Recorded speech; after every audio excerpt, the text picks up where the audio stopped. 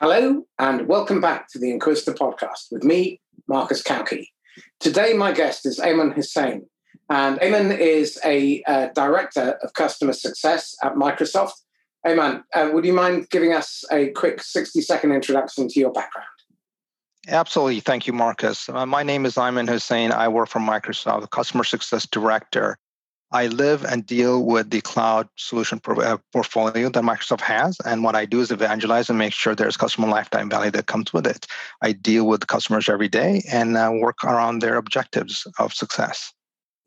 Tell me this. I'm really curious to understand how vendors need to align what they do with the customer's strategy, because experience has taught me that most or many salespeople are fixated on hitting their quota, getting a transaction over the line. And I'm interested in understanding why it's so important nowadays to align completely with the customer's strategy. That's a great question. So one of the things we've seen in the last 10, 12 years, if you measure in the context of evolution of industry, our customers are getting smarter. They have outcomes that they need to achieve. Either you're a manufacturing customer or a services customer, there are goals that have to be met. These goals have innovation and a birth at a level of leadership that is beyond those middle management or buyers. They are coming from the board. They're coming from the analysts that control their stock of some level. If you're not aligned to that strategy, what is their strategy for growth, innovation, success? You are missing a big piece of the big picture. I call them horizons. If you don't have those horizons planned 1, 2, 3, or 4, depending on where they are, you're not going to have the end goal of their success in mind. You may have success selling a widget or a gadget at that point in time through that quota that you're trying to close and retire, but you're missing the ultimate goal. And what happens is the customer lifetime value suffers. So it's important for partners and sellers to have that core focus of why you want to achieve the success. Now, depending on who you talk to, some of them will have that answer.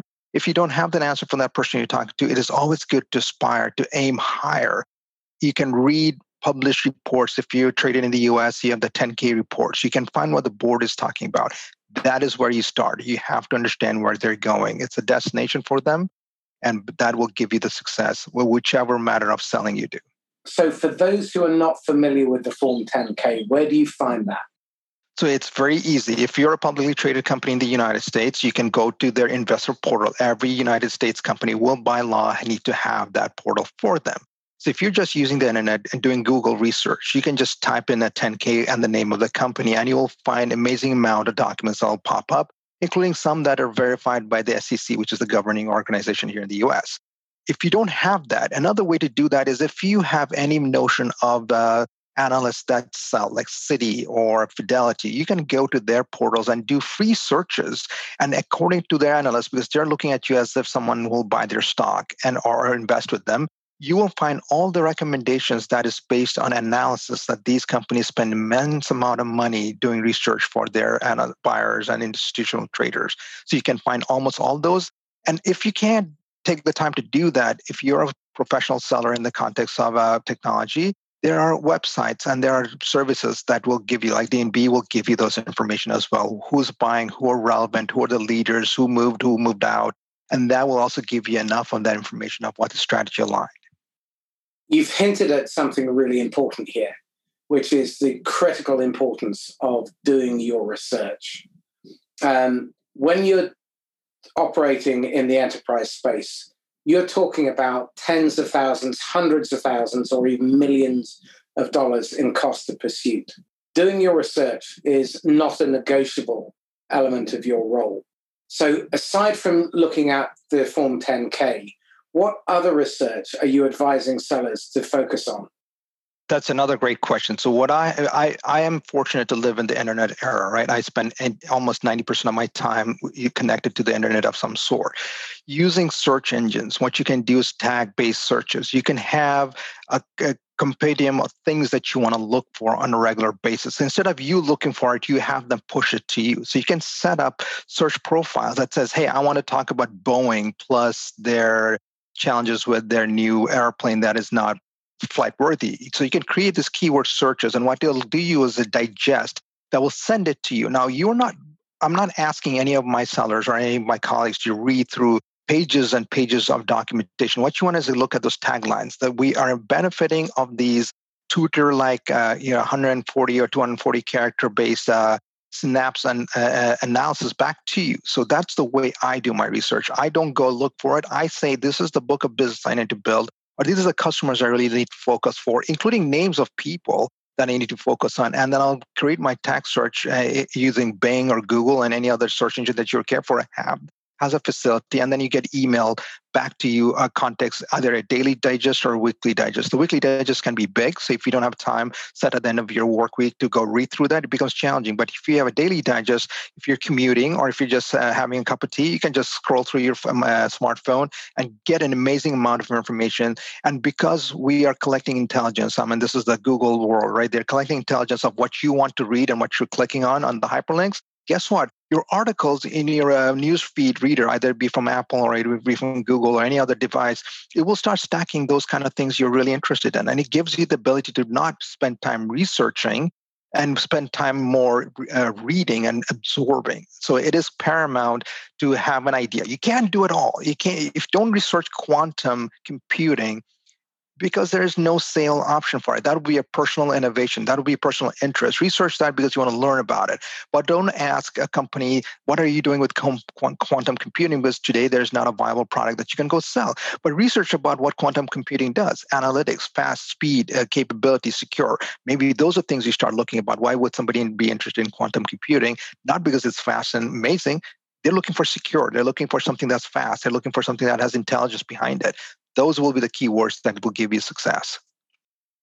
Another really useful tool is one called soundboard.social, and it curates and collects articles that might be of interest to your customers and your prospects.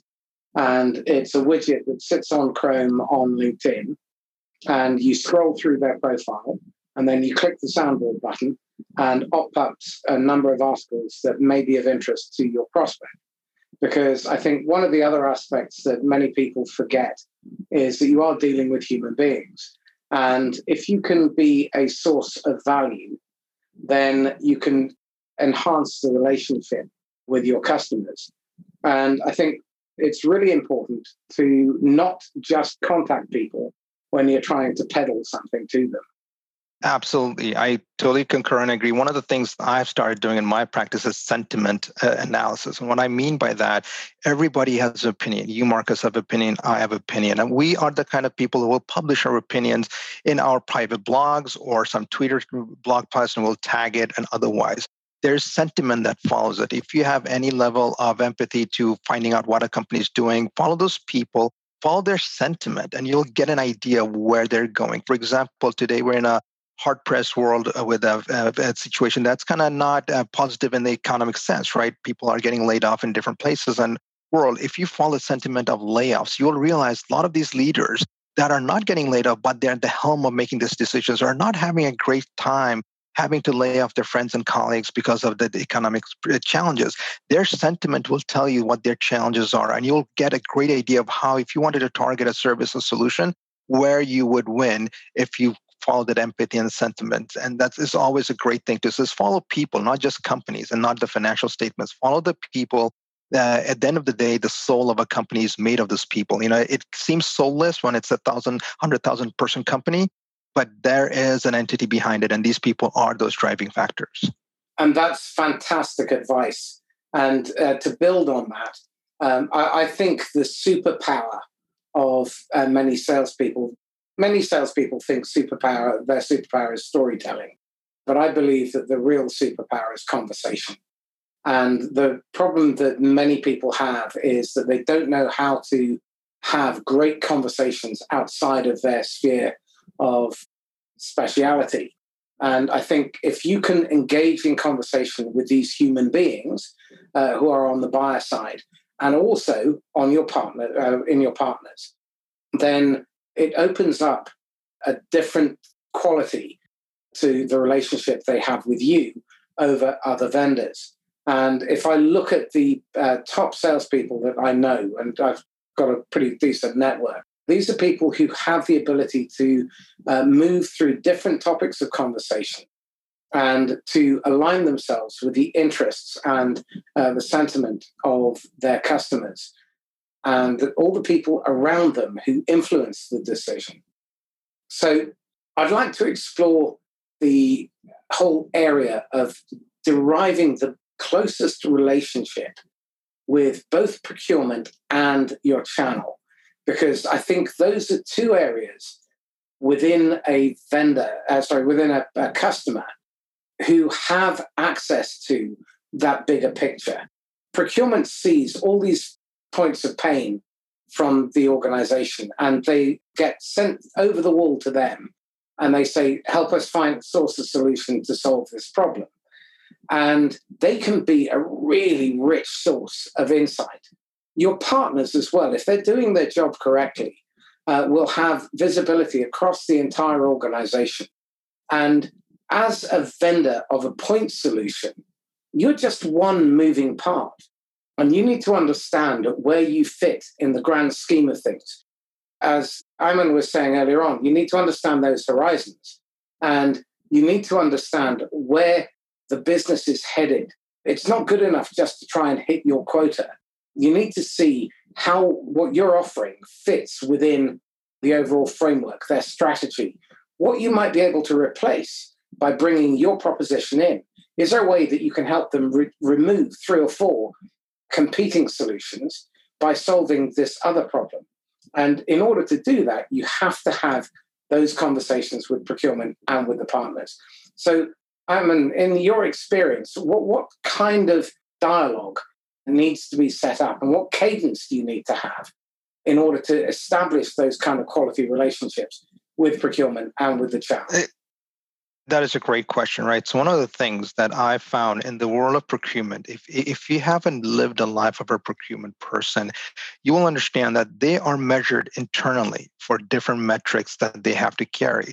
Their governance may say, hey, you need to have the low-cost provider of a service or solution, or you have to have something that has an amazing amount of warranty or maintenance contracts that prevents them from having to spend on the OpEx side of it.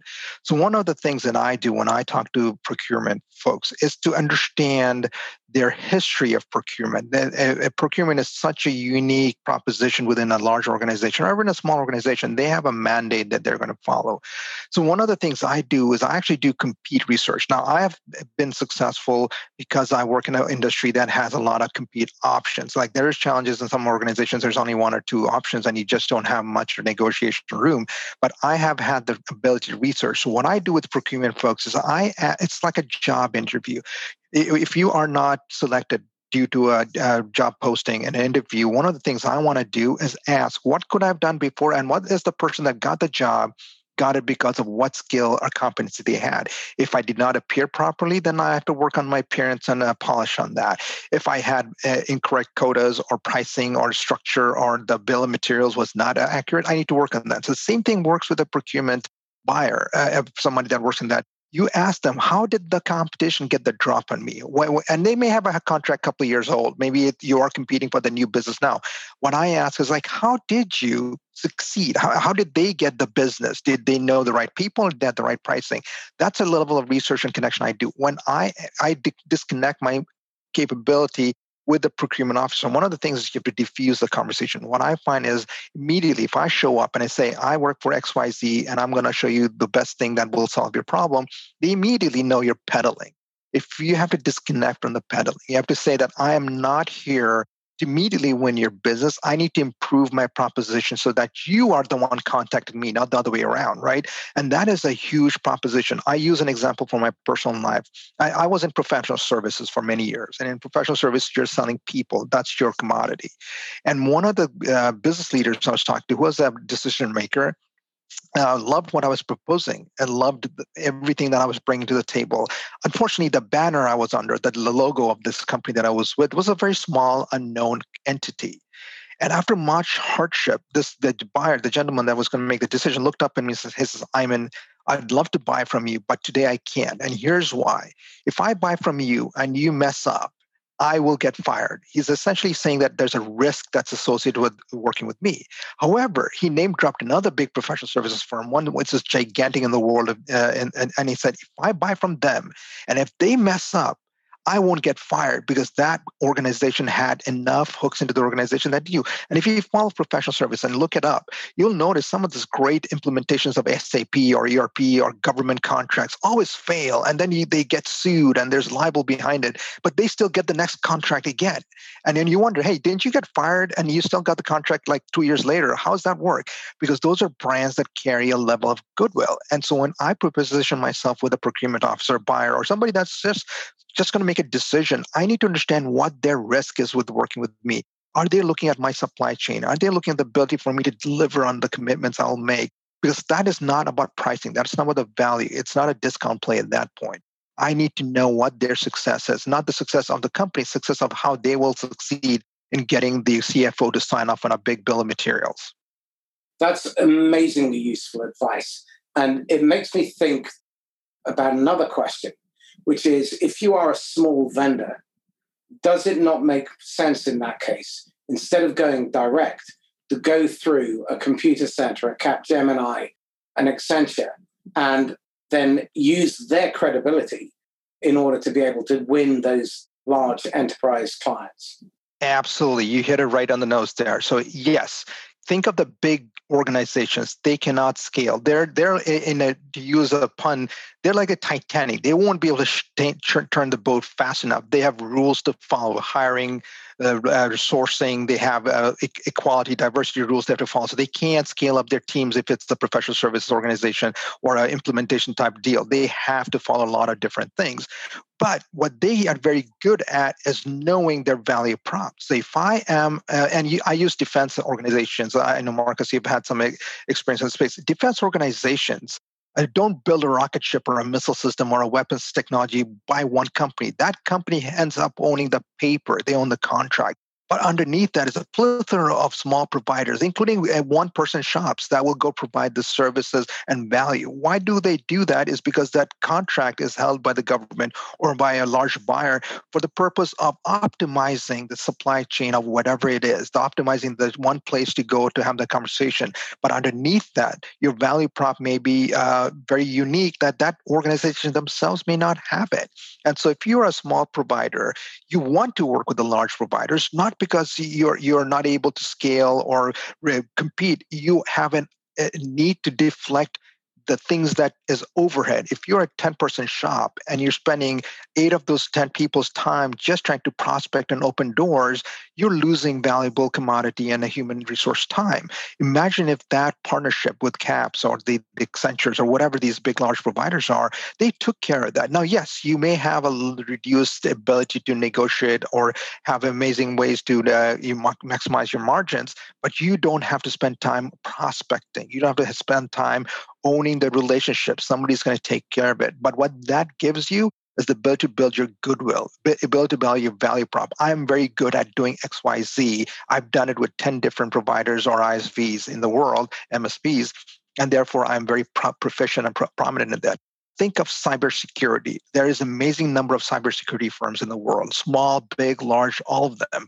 And they all work with other organizations because they're very good at penetration testing or they're very good at hacking or black hat type stuff. But they don't go there and compete against a big cybersecurity organization, which means they don't have to because they will get that opportunity to show their value prop. And so by virtue of that goodwill, it takes a little bit of time, but in a couple of years, especially in the internet age, you can become very known and well known in that commodity space. And to build on that, what we need to understand, first of all, is the channel is not a get out of sales free card. However, one partner can be worth 50 or 100 end user customers. And I think an area that many vendors really need to smarten up on is treating their partners as genuine partners. We help each other get better. We treat them as if they are our own. We train them how to sell our stuff. It's not just about giving them the product. We also need to understand how what we offer fits into their portfolio and adds value to what they're offering to their customers, so that they find the motivation to take you in If you're just another also-ran vendor and you're offering yet another firewall, and you're not bringing something that allows them to advance their own interests, then you're not going to get the time of day. If you're talking to a distributor can have 20,000 or 100,000 SKUs, and you're just one tiny part of that. So you need to invest the time and the effort in understanding what they are trying to achieve, what the individual salespeople are trying to achieve, and help them achieve their objectives. But I don't see a lot of that happening. I think the very good channel managers do that, and the very good vendors do that. But the majority treat their partners like a free sales resource or a free technical implementation resource, and they don't really treat them as equals. So what's your advice to people who are in vendors and are looking to build a channel? I'm glad you bring that segue, right? I work for an employer today who built the entire book of business for the last 45 years with channel partners or partners of some level. And if you think of what that they're trying to do, what we are trying to do is proximity to knowing our buyer. At the end of the day, you have to know your buyer. Whatever you're selling, if you're selling canopies in the supermarket, you have to know the buyer at that supermarket in your locality, if that canopies makes sense. That is done through a channel. You cannot scale down to that level of distributorship to have that knowledge and analytics, even if you're in the world of internet and collecting amazing amount of data. And the reason I feel some organizations do it well and some don't do it well is understanding the motivation. You hit it very eloquently. If you're looking as an augmentation of your sales team through channel, you're missing the opportunity, right? That you cannot offset the need to have a selling team by saying, I'm going to outsource that. We do outsourcing on almost everything and every day of our life. You cannot outsource selling. That is not going to work. If you want to outsource selling, then you're going to do a very business-to-business centric organization. You are a distributor. You're not going to have any outward-facing field sales. You don't even need that. A great example of this in my mind is Intel. Intel makes processors. They don't have a selling team. They have people that will go talk about their product and highlight it through expositions or different ways of doing it. They sell exclusively through the computer makers because they realize that they cannot have a better conversation saying buy Intel versus AMD or whichever the chip processor they're competing against, because it makes no sense. They have outsourced the selling to the distribution lines or the OEMs or original equipment makers. So if you think of another way of looking at that is the channel has to be created. If you're an organization that needs a channel, that the word channel itself describes what you're trying to do. You're trying to find a mechanism to achieve success for your outcomes of increasing revenue through sales by not investing in a competing organization that will undermine that. So when I am a smaller player, if I'm on the other side of the fence and I want to work with a larger organization, keep in mind there's a compete. If there's a compete factor, if they're going to compete against you, you will probably not succeed.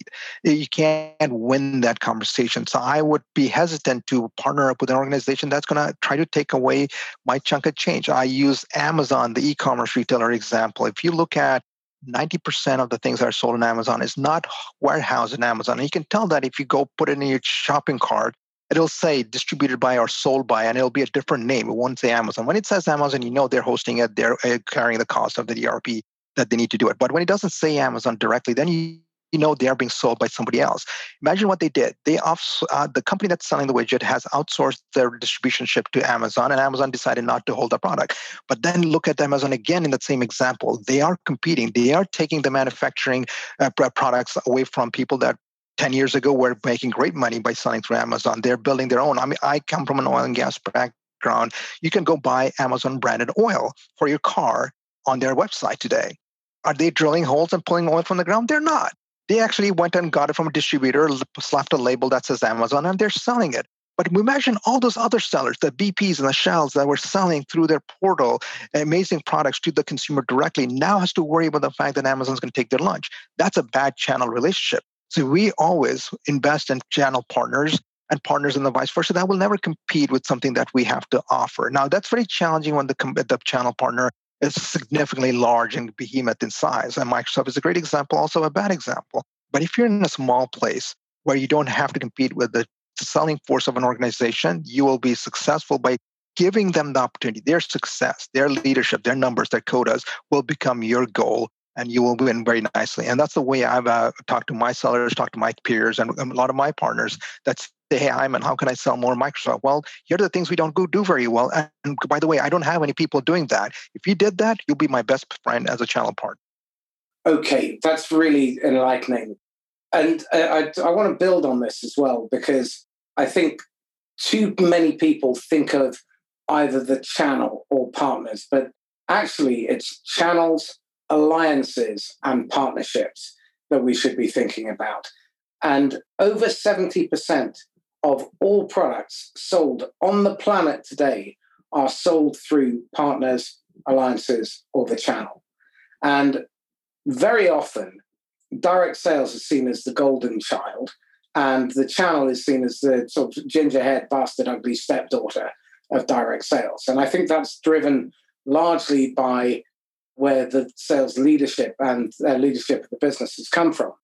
And the wrong kind of thinking, which is, well, why should we give away our margin to a third party?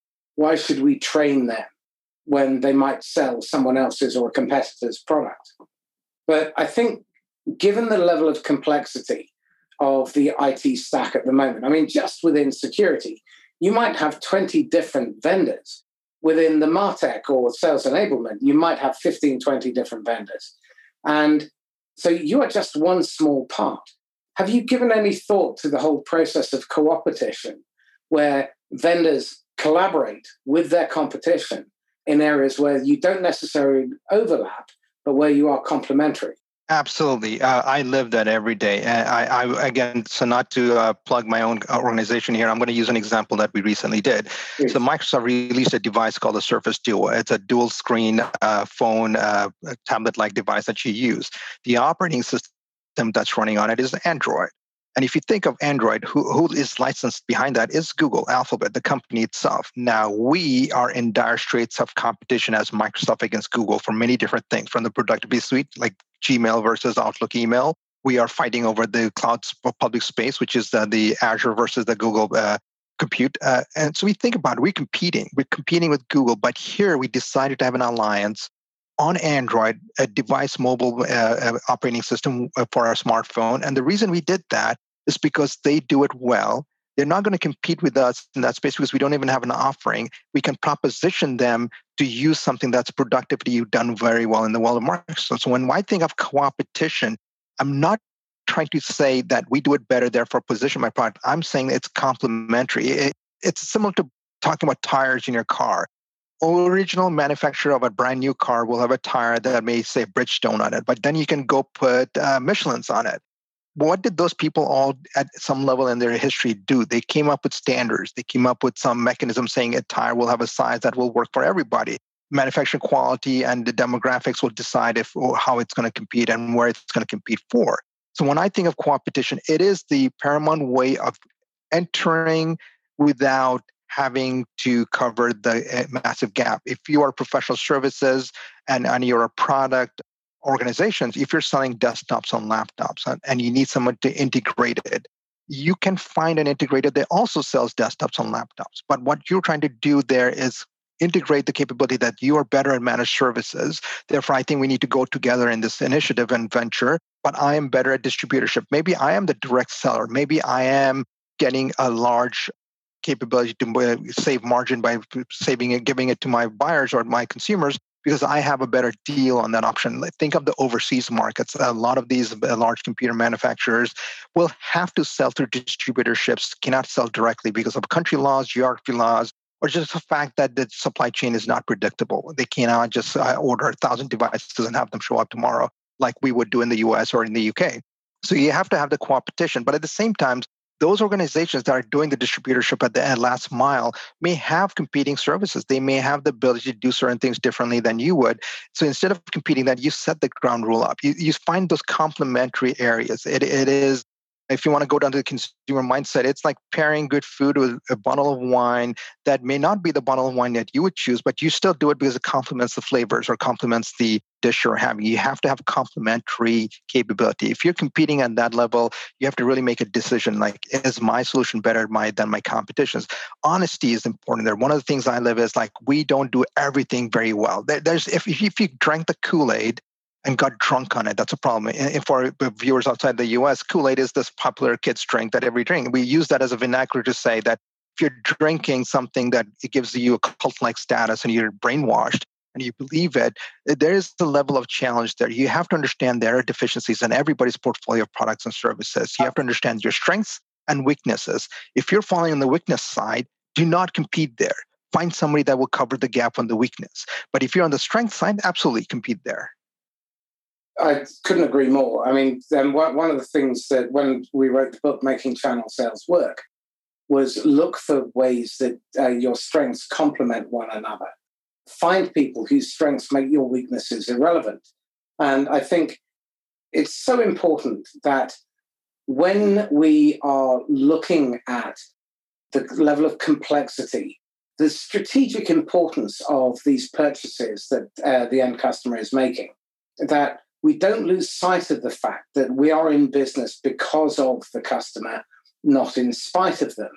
And so in terms of how we compensate our salespeople, our partners, I know you've got some really interesting thoughts on this. And certainly having spoken to Patty Hatter over at Palo Alto, they grew their professional services sales by, I think it was 93% in one quarter, by moving from their traditional pricing model to outcome-based pricing. I'm curious to find out your thoughts in terms of how you compensate the people who sell, the people who increase and improve utilization, the people who drive stickiness, and the people who drive renewal. Because I think at the end of the day, what we really want are lifetime customers. The people who are short-sighted are focusing on the transaction.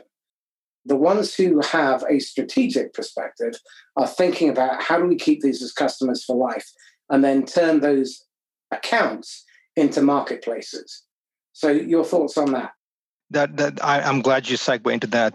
So I'll use a couple of examples here. Outcome-based selling is very new in the world of selling. If you think about how compensation works, outcome selling makes it challenging for the product that's sold. In Palo Alto's case, it's very relevant because Palo Alto, in all sense of the purposes, is creating essentially the front gate for all things internet-enabled, or sometimes not even internet-enabled. They are the cusp of security for that firewall or that segregation of private traffic to public traffic. If you take that outside the focus of it, what is the outcome somebody needs in that world today, right? If you look at, I'll use a very non-technology example. There's a gentleman, the Nobel Peace Prize winner, Mohammad Yunus, who was the pioneer behind microlending.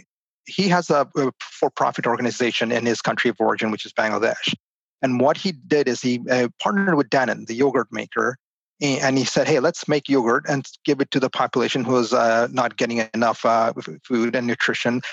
But instead of using KPIs of how many cans of yogurts or little packets of yogurt we're selling, let's make the KPI based on the amount of nutrition we're giving to the malnutrition kids. So they put a KPI saying, I'm not going to count the number of boxes of yogurt that left the store or the factory.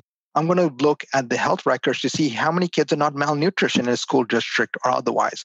So if you think what he did there, he's saying, I'm going to measure you on your success of preventing something which is he was passionate about, is reducing malnutrition. So think of it in the technology sense. If I were in the technology world, I live in the public cloud world. Public cloud, while it's reliable, resilient, and great, does have its problems, does have its challenges. So if I want to sell an outcome to you, a buyer, say you want to put your entire e-commerce platform into the public cloud, I need to ask you, what is the outcome that would be best relevant for you? For example, in the US, we used to have, before COVID, the Black Friday event, which is a holiday, the Thanksgiving holiday. Everybody goes buy stuff. I think China has something equivalent where they have the Singles Day where they're buying an amazing amount of stuff. If you're an e-commerce provider, you cannot anytime anticipate an outage. You cannot have it. If you have an outage for more than a few seconds, you're losing millions of dollars. So I want to focus on that. I'm going to go to you, say, look, my technology, my solution, my services will give you an outcome of 10 nines of uptime or 5 nines or 4 nines, whatever the SLA you want, you bind to it. And then you create a structure that says, if I meet that outcome, there will be something in return, a premium or some kind of a service or some kind of accelerated that I get either from my sales manager or from the vendor product producer itself, because that person who's going to invest in a Palo Alto or any device of that nature that gives you resilience and reliability in the e-commerce world or the world of internet is looking at the fact that you will not cost them something that is irrelevant to the technology at that point. They are selling things on Singles Day or on Black Friday. They don't care what device it was. They don't even say it's Palo Alto devices, but if that Palo Alto device fails and you had an outcome tied to it, you can make decisions based on that in the future. Either you get discounts, you have some level of structure. Now, as a sales leader, someone like yourself, Marcus, you'll have to actually create programs for your sellers. And you have to convince your board and your organization to say, these are ways we can further compensate. It's going to give you two things. One, it'll give you the ability to create loyalty for the seller to stick around. If there's a pay that is going to come in 3 years' time, like, hey, if somebody bought $10 million of cloud compute over a period of 3 years, and at the end of 3 years, if that customer used all of that $10 million commitment, but also renewed for another additional 10 million because they fell in love with what you did and the service was awesome, I'll give you an accelerator, but you have to stick around for it. You can't just sell it first year and dump and run, because then you lose out on it, because then you're going to be focused on this year one sale. Let me just get the paper in the door, sign off, and I get my commission and bonus. It's the same way we do stock grants in the US. You don't give a stock grant that is immediately effective. You give it over a period of investment of 5 years or 6 years, whatever you do it, because you want them to stick around for that value of it. We need to translate down that to the channel. We need to translate that down to the seller. In the channel world, I want channel partners to say, if you help me put these in the marketplace and grow this line of business over a period of time, I'm going to reward you, not like a bonus, but reward you with better discounts, better pricing, better premier status that will give you the ability to win on those conversations previously not available. Well, this then leads on to the next really important point, which is happy partners mean happy customers. And again, one of the things that frustrates me is the lack of attention in the channel, not only in terms of how you compensate them, but also in terms of other reward. For example, training them consistently, not just in product, but how to sell, helping them achieve their business objectives, helping them to grow, giving them access to resources, research, getting them access to end customers. I think it's Ambassadors is a company that is essentially made up of ex-Fortune 500 executives. And this kind of thing can be incredibly valuable. But very few vendors are thinking creatively in terms of how they can make the ecosystem in which their partners operate even more attractive and more useful to them. So I know that you spend a lot of your time speaking to the sales teams and helping them gain insight into the customer's mind. Talk to me about a couple of the bloodbaths, first of all, and some of the lessons that you've been able to impart to the sellers simply by getting exposure to the minds of the end user buyer. That's a great question, right? And I like the way you approach it. So in the world of sales, and you're a veteran there, so you know that methodologies have changed. One of the methodologies that I've adopted for coaching purposes with my sellers and people that are driving some level of customer interaction is the challenger mindset. Now, there's an entire portfolio of challenger mindset selling. I don't care for the discipline of it. What I want to focus on the word challenge. You have to ask somebody why they want to do something. A sale is very easy to do. If there's need and budget, the band stuff that we always talk about, you can make the sale right there. But you have to ask somebody, why do they want it? And if you don't get the why, you will have an outcome that will not be favorable. And that's one of the things that I coach my things. So the bloodbaths I've had to deal with, or firefights, or dumpster fires, as we say it here in the US, has been the fact that we did not ask the why. Why did you want to do this? I'll use this example that is a real life example for me. Again, coming from the professional services background, I had a customer that says, hey, I hear this cloud thing. This is a few years ago. That's awesome. I want to go to the cloud. Take me to the cloud. I was professional services. I had architects and engineers. We made this amazing architecture roadmap guidance. It was flawless. And we took the man and his organization into the journey of the cloud, and we were successful. What happened at the end of that journey is the customer came back to us and said, hey, this is great, but my costs went up by 25%. I was like, yeah, cloud costs money. First year is usually a ramp up. And he had a look of dismay. And I was like, why? I'm like, everything's working. Your uptime's better. Your resilience is better. You don't have to worry about floods and mitigation of hurricanes. Why are you so concerned? And he looked back and said, you know what? I needed to reduce my costs. And I'll tell you why. Because he was looking for an exit strategy. He was going to sell his company. And he needed his cost for operations to come down, not go up, because he wanted to look valuable. Had I asked that day one, I could have optimized their on-premise data center and services and apps to be less than 20% the way he wanted. And win that conversation, because his why was, I need to make my valuation look better because I have buyers that's going to look at my company. I want to merge and get out. And I need it to look better, not have a cost go up. So sometimes the need and the want has to be backed up with a why. And that's one of the bloodbaths I deal with all the time. So why do they want that? What is so important for it? If it's a Me Too play, and what I mean by Me Too is like, just because you sat next to somebody on a flight that was a CEO of a bigger company, said, I'm doing this and this is awesome. You don't come home and tell your subordinates and people under you to go do that. You have to have a why. Not all good decisions in technology are based on the need of why. They are great. I'm like, use COBOL. I'm like, you're familiar with COBOL, the programming language. The reason it perseveres today is because there's not a need for people to move off it. There's not a why to modernize that platform that still exists in the grunt works of our technology platforms and banking. I'm like, there's a need. You have to have a need to move off. Like Y2K is a great example. Everybody jumped on that bag and let's go from 2 digits to 4 digits. There was a why there. And that's why there was a lot of innovation. But imagine having a conversation in 1980 with the technology leaders saying, hey, you need to change your programming code to have 4-digit years versus 2 digits. They would have no idea why you want that, and they may not even care. But come December of 1999, and people are freaking out, or 2000, whichever way the digit was going to turn, because they have a why. So always look for the why. Otherwise, you're going to have a challenge for the customer lifetime value. That is what I really want. I work for a brand that's going to be around for another 50 years or more, or 100 years. I need that customer to stay there. It's like the airline industry. You could fly in an airplane that has the worst service, but if that flight attendant that served you drinks or took care of you, brought you a pillow, had a smile and a welcoming attitude, you may actually go book the flight again on that flight and that plane because you remember that flight attendant that made you feel okay, took care of your need at that point. So regardless of the brand, you will always go back to it. The customer lifetime value is very important. It's really interesting. I don't know if you follow a chap called Colin Shaw. I've heard of it. I haven't had a chance to follow, but good recommendation. Colin is a genuine expert in understanding the customer. And he makes the point, and the neuroscience backs this up, that many of our purchases are built around our memories. And I think part of the problem that I see in sales as a profession, and I use that term exceptionally lightly, and this is someone who loves selling and salespeople, is that we are anything but a profession.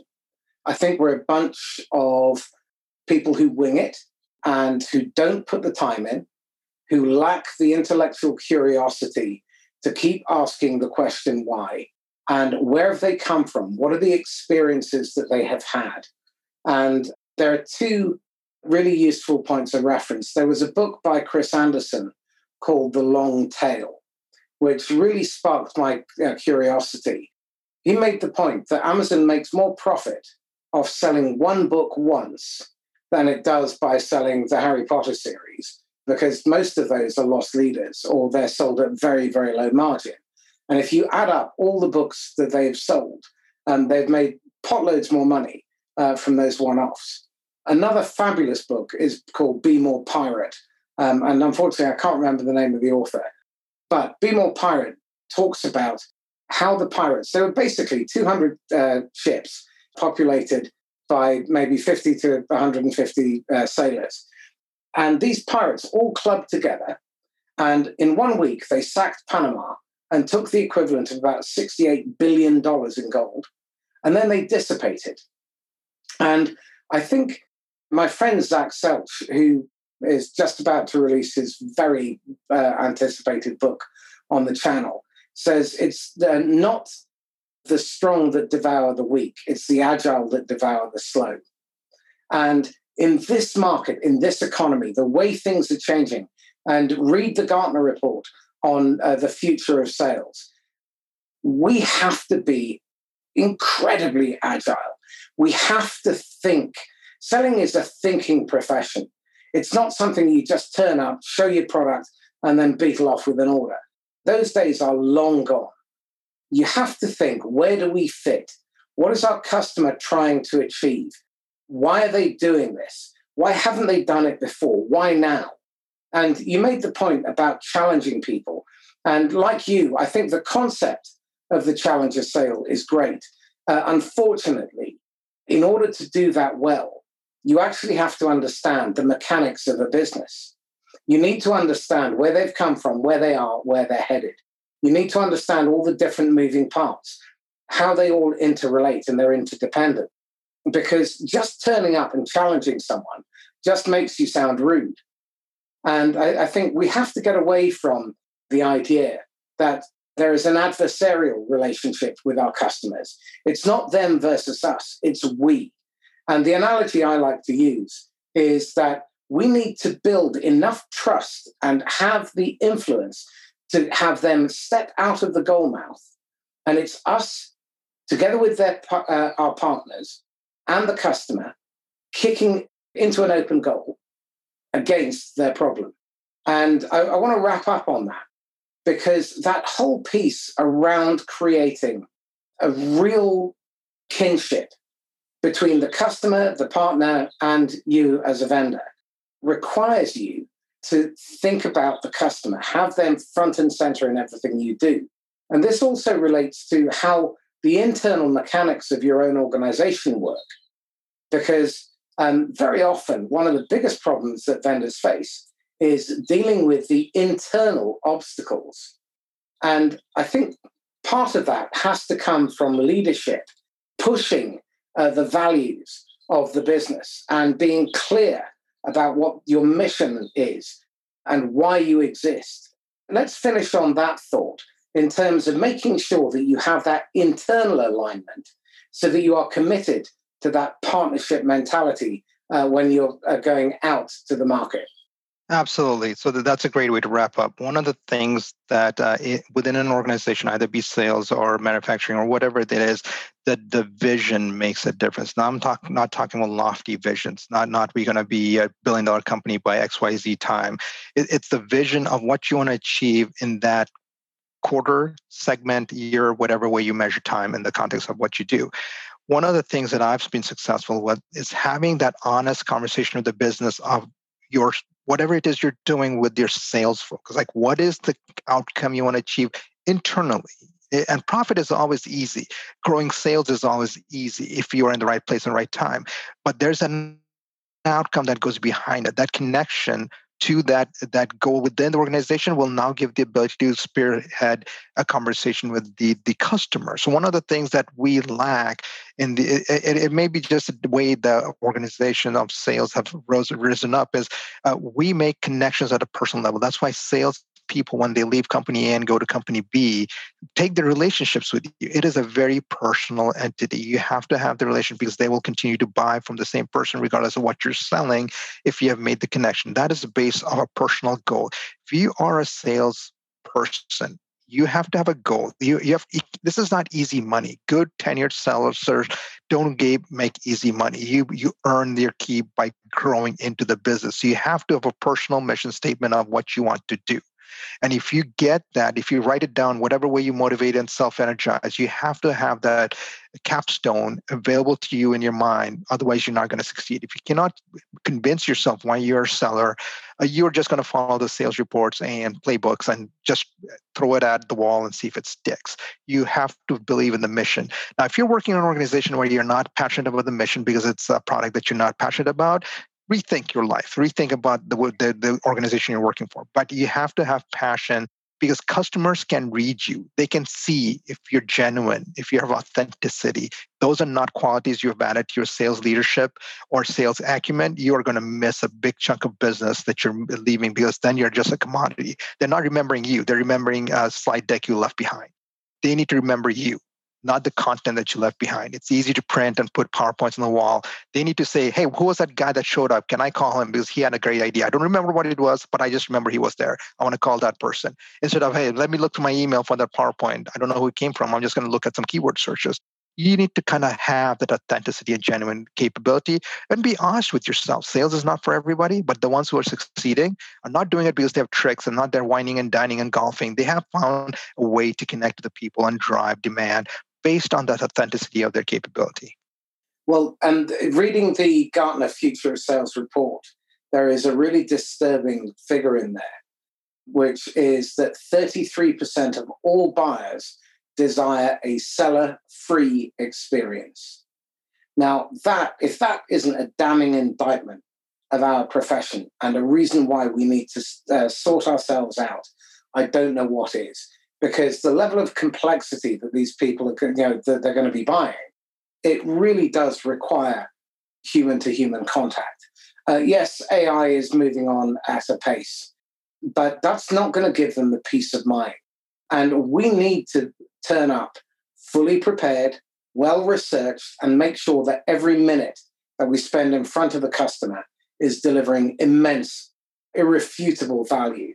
Now, KPMG did a study last year that suggested that only 6 minutes in every hour did CXOs find value in a salesperson being in front of them. Okay, so wake up, pay attention to what we've talked about today, and really take a good, long, hard look in the mirror and think about your process. Are you customer-centric? Are you partner-centric? Are you fully aligned? Do you have a clear mission that is about serving the customer? Are you engaging in great conversation with them? Are you getting ahead of their problems? Are you the tip tiller? So the tip tiller is the small rudder that turns the big rudder on a tanker. That's how you turn the tanker, by being the source of insight, by curating good material and content, and by bringing fantastic, insightful questions.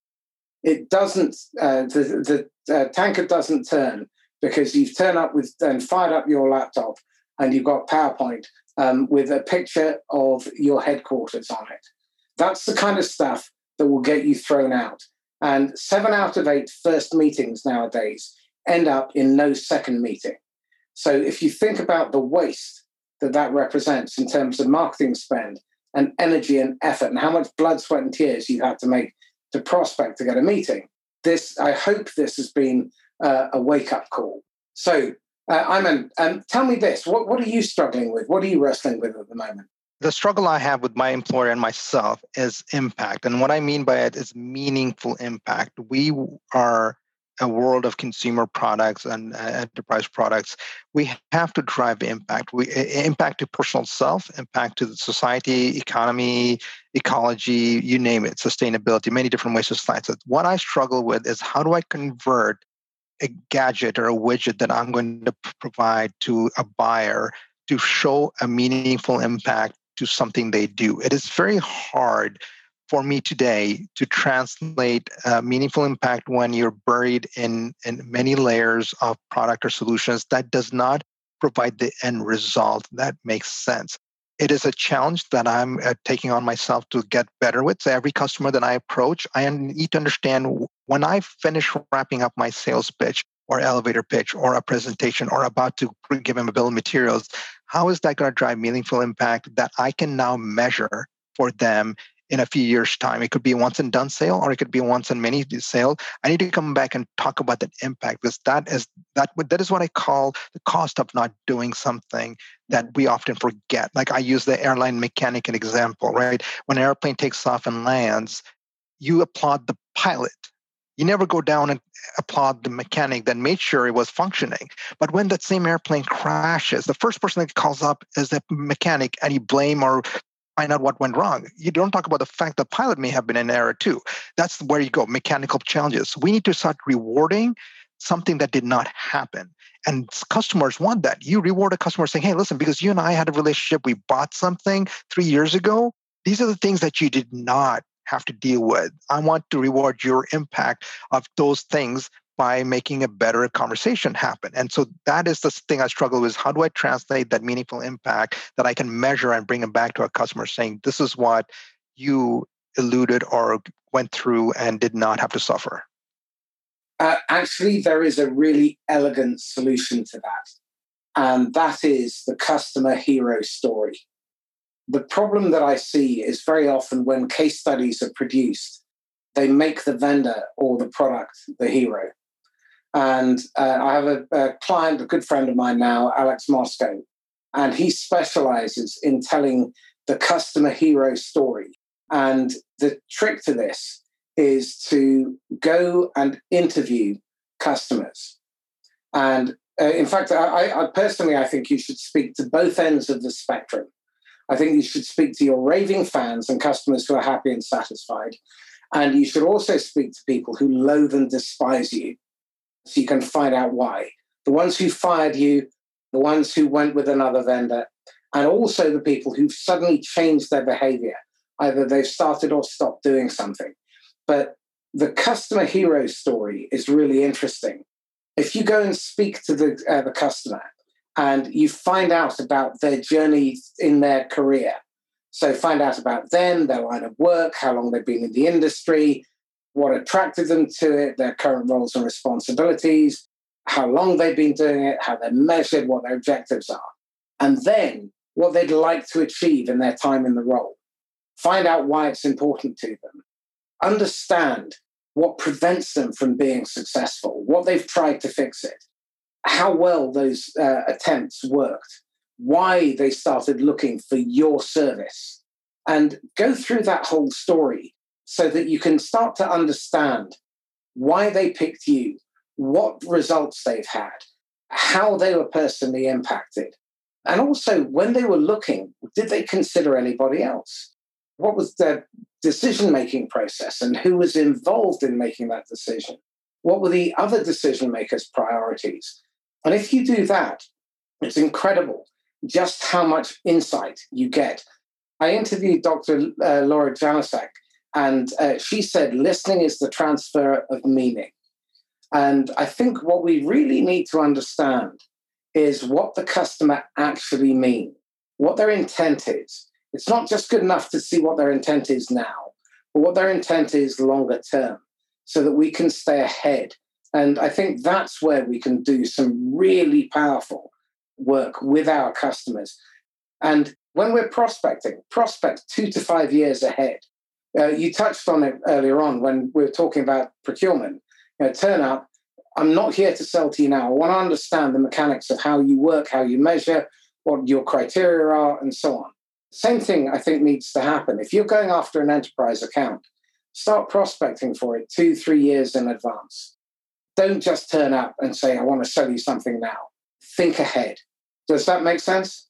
Absolutely. I think that's great sage advice and acumen that enhances somebody who's passionate about selling and being a seller in the world of many options. I think the advice you provided about prospecting and having that mindset brings proficiency. If you're an industry seller, you're selling defense, you're selling computers, you're selling services, you tend not to just diversify by jumping from industry to industry. You prospect because you understand, you get to know the domain very well.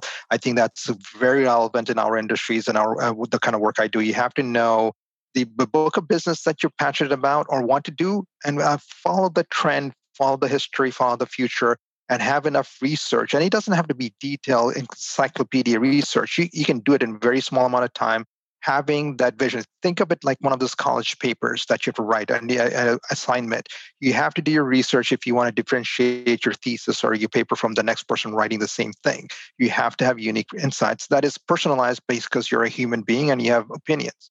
And that's the way I feel you're going to be a better success as a seller, is not look like the next seller that walked in the door, because they need to know more than your fashion and your face. They need to know something that was unique about your experience. Excellent. So, cheeky question. If you had a golden ticket and you could go back, and this isn't about regret, but if you could go back and advise the idiot Ayman, age 23, what choice bit of advice would you whisper in his ear, even though he might ignore you? That's great. I've spent some time thinking about one of the advice I would have given myself at that early age of my life is have a healthy dose of being a rebel, because I felt conformity has stifled innovation in my life. I wanted to belong. I wanted to be like somebody, and I had to fit into that norm. I think the healthy amount of rebellion that I would have had in those early years would have made difference. And if you think of the rebels in our society today, you think of Mark Zuckerberg, who created Facebook empire. He was a rebel. Like, if you go back far enough, he was a rebel. Bill Gates himself was a rebel in his early days when he created Microsoft. You have to have enough rebellion in that early age. And if you look at these two gentlemen I just named, they were rebels in their early years, not later years, and they became successful because of that. I would want to go tell myself, hey, have a little bit of rebellion in you, be conform and not conforming and stifle, because it's going to stifle innovation, because I wanted to get to be like the others and belong. And I think that's the advice I would give anybody in any age, like have enough of a rebel in you to not conform, because you will miss some of the innovation that is otherwise masked. Well, there are two books that your 23-year-old self would have appreciated then. One I've already mentioned, Be More Pirate, and that's by a guy called Sam Conniff, Conniff.